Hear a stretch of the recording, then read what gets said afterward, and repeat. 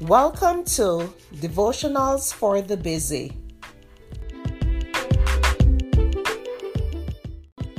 The topic for today is Wake Up Call. The scripture is Psalm 34 verse 4. I sought the Lord and he heard me and delivered me from all my fears. It's not God's desire that we live in fear, for fear is the opposite of faith. However, there are times when God uses fear to wake us up, to face our own faults and failures. This was certainly the case for Jacob when he heard his brother Esau was coming to see him along with 400 men.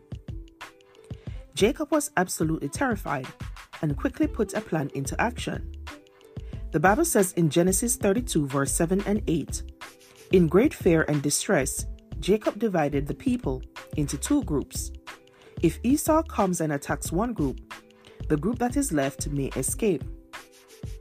God responded to Jacob's passionate prayer for protection and touched the heart of not only Jacob, but his brother as well.